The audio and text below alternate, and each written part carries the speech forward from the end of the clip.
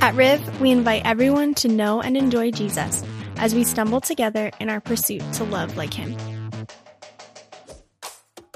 This stumbling together is how we live out the truths of the gospel in community each day. As we look to the next generation, we are trusting God to use our Riverview Church family to be a great blessing to our community in Lansing and beyond. We are committed to loving like Jesus as we dream and pray about the future. With our renewed core values, we are looking to take some significant steps over the next 2 years, from increasing our staff with young and diverse leaders, improving our kids and student spaces, planting more churches, and developing a new missional fund for Riv communities to serve our neighborhoods, cities, and towns. These dreams happen as we join together as a church family.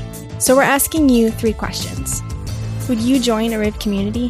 Where do you plan to be present missionally? And what do you plan on giving financially? Would you pray and consider being a part of this 2-year commitment as we entrust our plans to God, pray for lives to be changed, and equip and empower the next generation?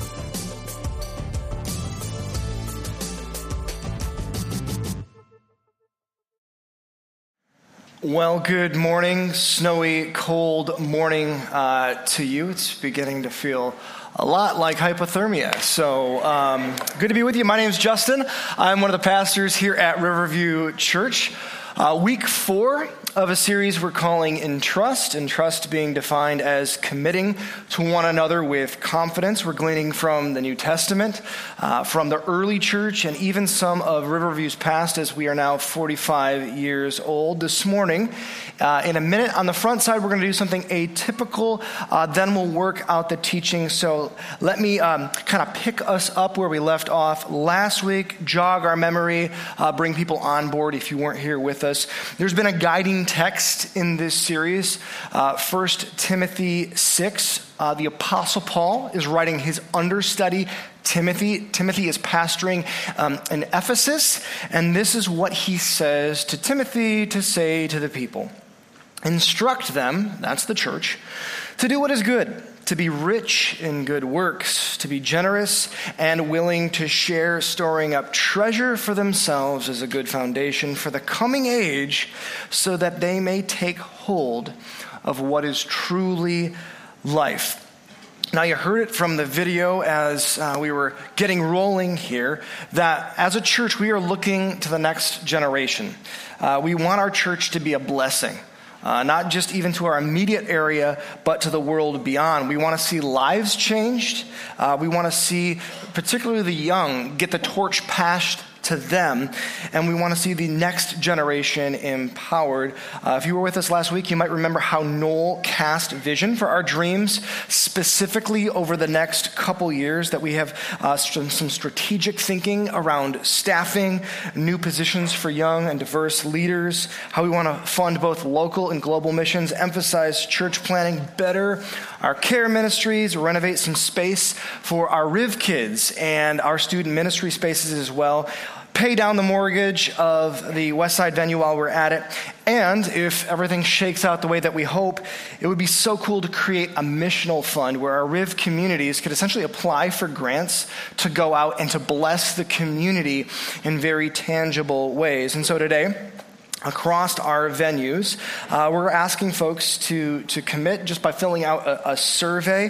Know that the pastors have been thinking and praying for months. Earlier this fall, we huddled together and we made our own commitments, went to our board, and they committed as well. And so as was teed up last week, we wanted to give everybody just a week to think and pray over this stuff, and pause today and take a step of faith together. So if you're here, and even as Tom mentioned giving the announcements, if you're just visiting, this is not for you. If you're just checking out Riv, hi, welcome. You don't have to do anything. But we would still want to invite you to do 2 things. One, that you would pray. That you would pray with us, that you would pray for us, that you would pray not even just for this church, but for the capital C church, the church at large. And secondly, that you would be the kind of person that invests in the local church. And you remember that even if you move away and you find yourself someplace else, that the gospel would be advancing. for those of us who call Riv home, whenever we're challenged to give or to lean in, invest that kind of way, the guiding principles are always joy and zeal. Not shame, not guilt, not comparison, just responding in faith with what God has given us. And so if you're not there yet, or if you've already filled out the survey, feel free just to sit back and pray. But what we're going to do very practically is we're going to just have an opportunity to share the input of what we're thinking. So you go ahead, not rude, pull out your glowing device if you'd like. Your smartphone would be very, very handy. And if you got the Entrust card, the smaller card, there is a QR code. It's an image. You scan it with your camera, and it takes you to the internet webs, which are found, I believe, on computers. I think I have that right. Or if you want to do this a little bit in the old school version, and by that I mean 18 months ago, you can just go to rivchurch.com/entrust, ENTRUST, Entrust. And we're going to put some time up on the wall in a moment, but we're just going over these 3 questions through this survey. These are the questions that we want everybody to answer. Would you join a Riv community? Because we want to up our game communally. Where are you going to be present in the wider community, outside of the purview of the church? And thirdly, in the next 2 years, what do you plan on giving? After we do that, I will pray for us, and then we will dive back into the sermon with your regularly scheduled programming. So let's do that. Let's throw 3 minutes up on the wall. If you need a card, by the way, you can just wave like mad, and then somebody with an orange lanyard will come and bring you a card that you can scan. Or again, rivchurch.com/entrust. We got Teresa walking around with some cards. So that's what we have on the docket. 3 minutes, and then we will get back at it. So today we're talking commitment. And commitment is one of those words that can strike fear in the heart. We even wanted to put in the installment that we just did here, rather than having this high stakes, emotional, weird thing, and then I'm all sweaty at the end saying, well, the Lord wants you to give me a jumbo jet. None of that stuff we wanted to do. Commitment is a creepy thing. It can be mishandled, right? Think about it. Whether you are committing to a mortgage, a long-term relationship, parenthood, sticking to a diet, starting a business, commitments are big deals, right? There can be cost, stress, risk, and discomfort, because it means that we modify our behavior and we stay loyal to what we're supposed to do.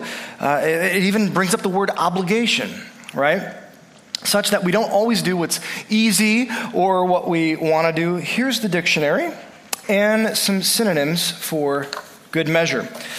Commitment: the state or quality of being dedicated to a cause, activity, or relationship.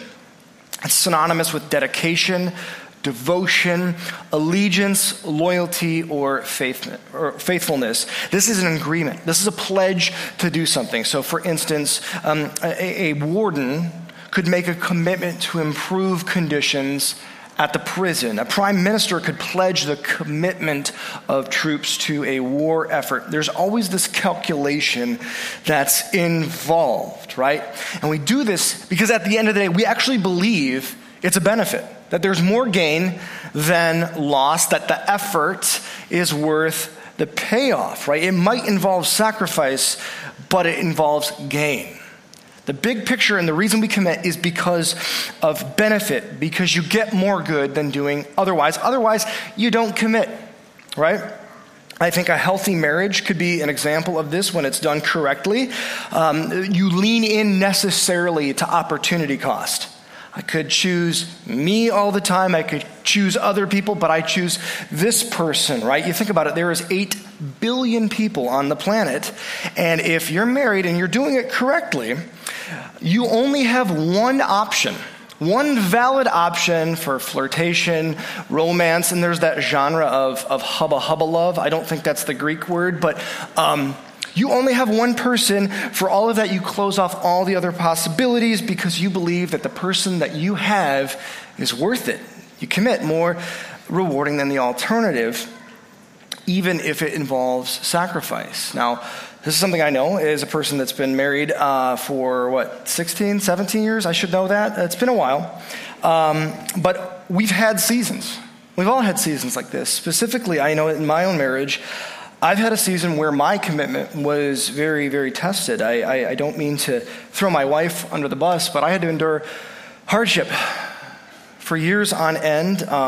You see, for years, on a weekly basis, my devotion, I guess there's just no other way to go about it than just to say I was subjected to Downton Abbey for years on end. And as trying as it was, still worth it. We made it through. But here's the thing. It's like General Hospital. That's the premise of Downton Abbey, by the way. It's basically old-timey England. You raise a pinky. You take the pinky down. It's General. Anyways, let's get serious. How is commitment supposed to interact with our faith? What does it have to do with God? In a non-committal world, how can I be a committed person? How can you be a committed person? What does it mean to be a committed church? Well, here's the one-liner that's going to guide us today. God uses human commitment for divine purposes. I'll say that again. God uses human commitment for divine purposes. So what are we ultimately called to do? What is the purpose? Well, Jesus was asked about this, and he said, love God, love others. He was approached. Someone said, Teacher, which command in the law is the greatest? He, Jesus, said to them, love the Lord your God with all your heart, soul, and mind. This is the greatest and most important command. And the second is like it, love your neighbor as yourself. All the law and the prophets depend on these two commands. Devotion to him. Devotion to all of his ways. This is our commitment to seek God for God. For who God is, to love him, to honor, to glorify him, to do right by him, to commit to him. And also, Jesus adds, also to love people. There's this well-known passage, Acts 2, particularly at the end, where it speaks of the healthy, thriving, growing early church, how they were devoted not just to spiritual practices and spiritual disciplines, but they were devoted to each other, that they shared their lives, they ate together, they dwelled with each other, they were there for each other. And this is fitting because Jesus said that the world will know if we are his disciples, if we love one another. Their commitment put God's love on display. This is something, seriously now, I actually did experience this past week where my family and I, we felt the love of God very tangibly because of the committed people in our lives. Long story short, out of the blue, like the peak of the busiest part of our week, my oldest had to have an emergency appendectomy. We had to stop our busy week. I had appointments with some of you. I had Riverview meetings, and we had to just let things go in the schedule, let things drop, get to the hospital, and have a surgery we were not planning on. Thankfully, everything went smooth, and she's recovering. But it was amazing to feel the love of other believers, to say, hey, don't worry about that thing. I've got that thing. We'll meet whenever we need to. Hey, do you need coffee? Hey, do you need food? Texts, I'm praying for you. We have more offers to help than we actually need. I would still be like in a food coma before the food coma on Thanksgiving if I took everybody up on it. But just dear friends being there. My wife and I, one of our friends, like grown adult friends, she had the social skills to wait for a few days till my daughter got home, and then she just came over to give my daughter flowers. Like, that's the body of Christ being the hands and feet. God loves his children. He loves his children through his children. We commit to that. But when you think about it, this is kind of weird because of how powerful and who God is. God doesn't need us. He doesn't need us to do anything, but he chooses to use us nonetheless. We do see examples and glimpses in the Bible where there's miracles. People are in a jam and God's just like, here's a plague, you're out of Egypt. Let's part the sea. Where God does something and it's completely a God thing, but usually he's bringing people even into those things because he typically involves human beings in his divine plans. It's odd to think, right? That God would use people like you and I for his agenda, but it's true. He invites us to be active with him, carrying out plans. Here's Philippians 2. We'll dabble in Philippians a bit in our time this morning. Paul says this to the Philippians. He says, work out your salvation in fear and trembling. He doesn't say work for salvation. Jesus did all the work that was necessary, but he says we do need to work it out. He says for or because God is working in you both to will and to work according to his good purpose. God's purposes, God's will, God's work through his people. Why do we work out our salvation with reverence? Because God is behind it. He's doing his work, pursuing his ends through his people. You ever just stop and think about that? You look around the world, you pop on the news, you see what's wrong with it. You think about what's going on in your friends' lives, and you see potential, you see fractured relationships, you see disarray, and you're like, I bet you God has something that he wants to do in that situation. Right? In the beginning, there was chaos, it says, and then God comes in and he orders chaos, he brings peace and shalom. You look around, and it's odd to think that God says, you know what? My people are going to do something about that. And this is good news. Because if we are honest, we have commitment issues, don't we? I read this article this past week about diagnosing commitment issues, and the specific focus was on romantic relationships, and the format, it practically functioned kind of like the Jeff Foxworthy, you might know you're a redneck if, right? That premise, and if you check the boxes, you're a redneck. It missed the opportunity to make that joke, by the way. And it really wasn't a sleazy quiz. It was serious, but it was diagnostic. It was essentially saying, you might have commitment issues if. And as I was looking at this, I realized, man, this actually can map on to our relationship with the church, our relationship with other Christians. So here's just a few of the takeaways. You might have spiritual commitment issues if you spend a lot of time questioning why you're in the relationship. If you resist making future plans with the relationship because you don't want to be tied down because there might be better options. If investing in the relationship makes you feel trapped. If you are emotionally unaffected and you don't follow through on what you say you'll do, you might have commitment issues. If you constantly what if you resist being vulnerable and open to changing stubborn behavior and thought patterns, if you are unresponsive to communication and requests, you might have commitment issues. Hopefully I didn't make a car ride home colder than it already had to be, but you're welcome. Yet since God uses human commitment for divine purposes, a lot is at stake, and I just want to take a very quick survey. It's very reductive. I could say more, but I want to start in the Old Testament and just kind of move forward because God's projects involve people.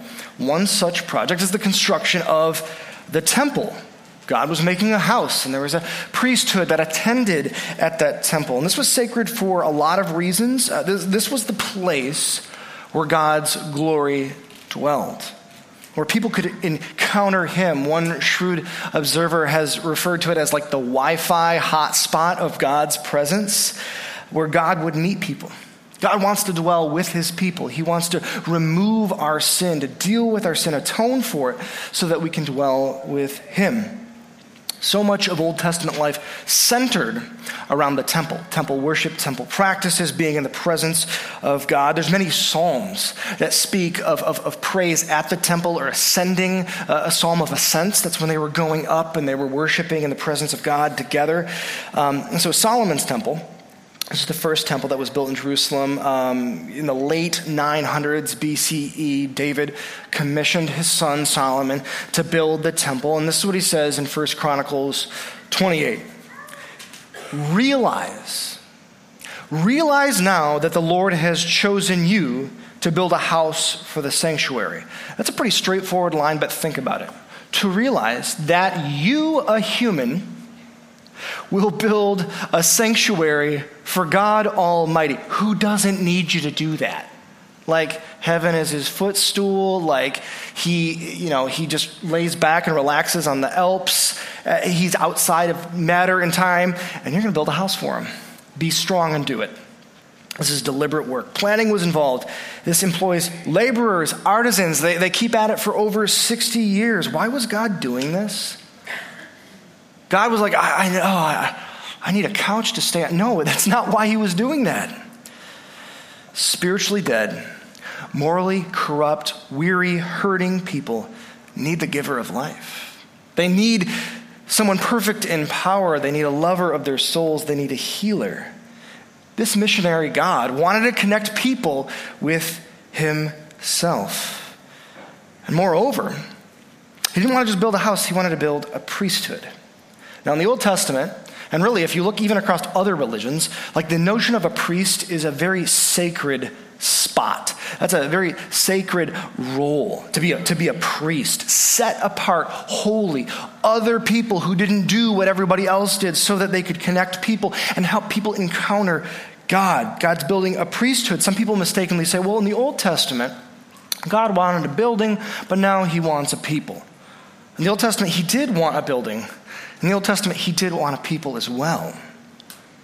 And priests have a role to play. They do stuff. They minister. They are intermediaries between a holy God and sinful people. They are instruments of God to bridge that gap. That was God's Old Testament mission. What happens in the New Testament moving forward? What's God's current mission? Well, he still wants a house and a priesthood. The particulars have changed, but the constant main things remain.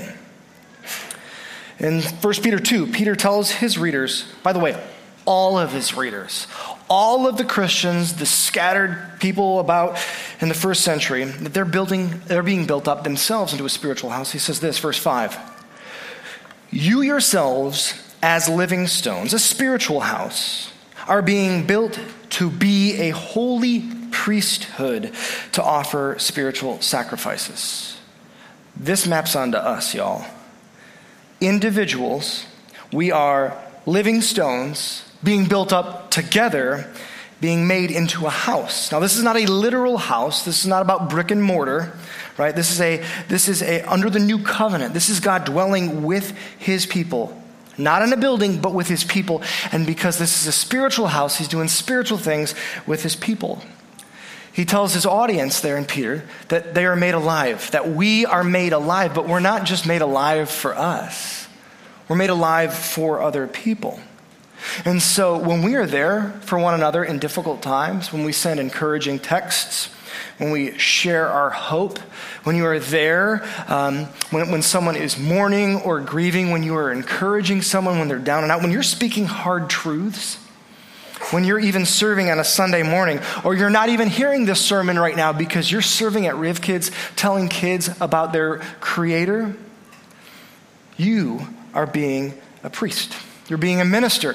Then and now, sacred priests have a duty to connect people with God. But what happens, this is unlike the Old Testament, where there was only an elite class. Now we are all, because of Jesus, are made clean. Because of Jesus, now we are all set apart. So we do a lot. But before we get a big head about it, let's remember what's really going on. Who's the foundation of the house? Who's building the house? Who is the high priest over the priesthood? Jesus said, I will build my church. Jesus is building the church. He said, I will build my church, and the gates of Hades will not overpower it. Through the power of his Spirit, he is the builder. He is the high priest. He is the cornerstone. He is the foundation, so that every tongue, tribe, and people would hear the good news. And it's ultimately his commitment to the building that makes the building project successful. And it's so successful that he says, I'm kicking down the gates of hell as I'm doing it. This is not a posture of retreat. So this means that as we do anything, all honor is due to him because all power comes from him, yet he still invites us into his work because God uses human commitment for divine purposes. So one question that we should have is, how might we respond when we see such commitment? Right? There's a lot of directions we could go. We could what if about what I did do and I'm proud of it, or what I didn't do, or compared to somebody else I didn't. I wonder, we look so horizontally. What do we do? we have to look up at God and wonder how he feels about it? Well, we don't. It's fitting horizontally to look with gratitude and vertically to look with praise when we see this. The case in point is the Apostle Paul with the Philippians. Now, the context was he is in Rome. He's kind of in a bad way. He's writing either from a prison cell or house arrest at this point. And he wrote to thank them for a financial gift that they sent through a faithful guy named Epaphroditus. He went above and beyond to help Paul in his missionary work in planting churches. And so Paul wrote this letter, which has great theology in it, in part simply to thank them. There's a warmth to it and how he speaks to them. And while being careful not to read ourselves too much into the text, we need to make sure that we don't miss what the text actually has for us. I want us just to read into this. I'm going to read verses 3 through 8. And I want you just to keep you in mind as we hear from the Apostle Paul. Listen to what he says to a faithful church. I give thanks to my God for every remembrance of you, always praying with joy for all of you in my every prayer, because of your partnership in the gospel from the first day until now. I am sure of this, that he who started a good work in you will carry it on till completion until the day of Christ Jesus. Indeed, it is right for me to think this way about all of you priests, because I have you in my heart, and you are all our partners with me in grace, both in my imprisonment and in the defense and confirmation of the gospel. For God is my witness, how deeply I miss all of you with the affection of Christ Jesus. It's Paul saying to them, and vicariously to us, God loves you. He sees your commitment. Jesus has affection for you. He is actually committed to you long before you were ever committed to him. Paul told them that God sees their commitment, that they were there for Paul, honestly, through thick and thin. When he was successful, when he's planting churches and things are thriving, or when he is in shackles, essentially awaiting his execution, they're there in his corner. But he's not only saying that God sees us in our commitments, but that he says God grows us through our commitments. That maturation occurs through gospel partnership. Jesus started the work. Jesus is solid, so that work is going to flourish. It's going to continue. He's building his work, and he's not done. He wasn't done with Philippi. I don't believe he's done with Riverview. But what he is going to do is he's going to accomplish his work through his people so that at his return, it's done. It's accomplished. And so even as we're going here, I don't want this to be lost. I want you all, on behalf of Riv's elder team, just to hear thank you and that we love you. That serving and honor, this capacity is just such a privilege. We see your loyalty. We see your maturation, you using and flexing your spiritual gifts, trying to discover what God wants, trying to fight the good fight. We are so grateful for you giving your time, your talent, your treasure, your gospel partnership. But above all, as Paul says to the Philippians, we're not just thankful for what you do. We're not just thankful for what you bring to the table. We're thankful for you. You do nothing else. We are thankful for you. So let's wrap with 3 general applications that will help us be committed people. If we're going to be committed people, 3 thoughts. Number 1, know that Jesus is committed. It starts with him.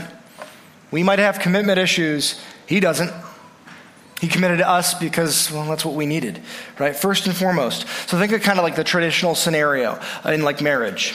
Guy commits to the girl. He kneels, he's got the ring. What do you say, gal? Right? Let's get married, right? He's basically saying, I'm committed to you first. How do you respond, right? But Christ didn't just kneel and pony up some money for something shiny. He hung on a cross. He paid with his blood. He went first. He was all in. He committed. And he is committed to following through with salvation, forgiveness, eternity, a purpose in life, and more and more and more. Know that Jesus is committed. But to be a committed person, secondly, commit to Jesus. Respond to that offer. Committing to Christ. That's like some church speak. We hear, oh, they committed to Christ. Or back in this time of my life, I committed to Jesus. Right? This is helpful because when we believe the good news of the gospel, that our God proactively committed to non-committal people, that he rescues us from sin, from where we have broken our commitments to him, broken our commitments to others. And that's why like the bar of sin is so tangible for all of us. It's not something that it's just like, oh, I occasionally did this or that wrong. Anytime we don't perfectly love him with everything or love others as ourselves, like we're out of bounds most of the time, but yet God loves us and commits to us, and he rescues us from the penalty of sin, from Satan, from death. He renews us, he redeems us, and then he gives us the power to commit to him. And remember, as you're thinking about this, why do we commit in the first place? For benefit, for gain. Committing to Jesus gives you gain. You're better off. What do you get? You get God himself. You get the greatest treasure there is. God himself. The greatest gift you and I could ever receive is God. Not the gifts, but the giver of the gifts, God. Thirdly, to be a committed person, commit to the local church and to do it for the long haul. Whether it's Riv or not, whether you are here or you move, commit to the local church. This is Jesus' project. I just can't help but think where we would be right now if the people who came before were non-committal. I don't think we'd be here right now, right? But we had people who came before, and they were at it for the long haul. And I don't just mean 45 years of Riverview. I mean the people who came before them, who were committed for the long haul. And those who preceded them, and etc., going back 2,000 years. They built the household of God. They seized their place as priests in a priesthood for the long haul. I would encourage you all to do that. Figure out what your spiritual gifts are, what your wiring is, what your passions are, because when you go after it, you just might be accomplishing God's purposes through what you are up to. It could be a liaison between God and people. I'm going to conclude simply by praying Paul's prayer to the Philippians over us all. Paul said this, "And I pray this, that your love will keep on growing in knowledge and every kind of discernment, so that you may approve the things that are superior and may be pure and blameless in the day of Christ, filled with the fruit of righteousness that comes through Jesus Christ to the glory and praise of God." Amen.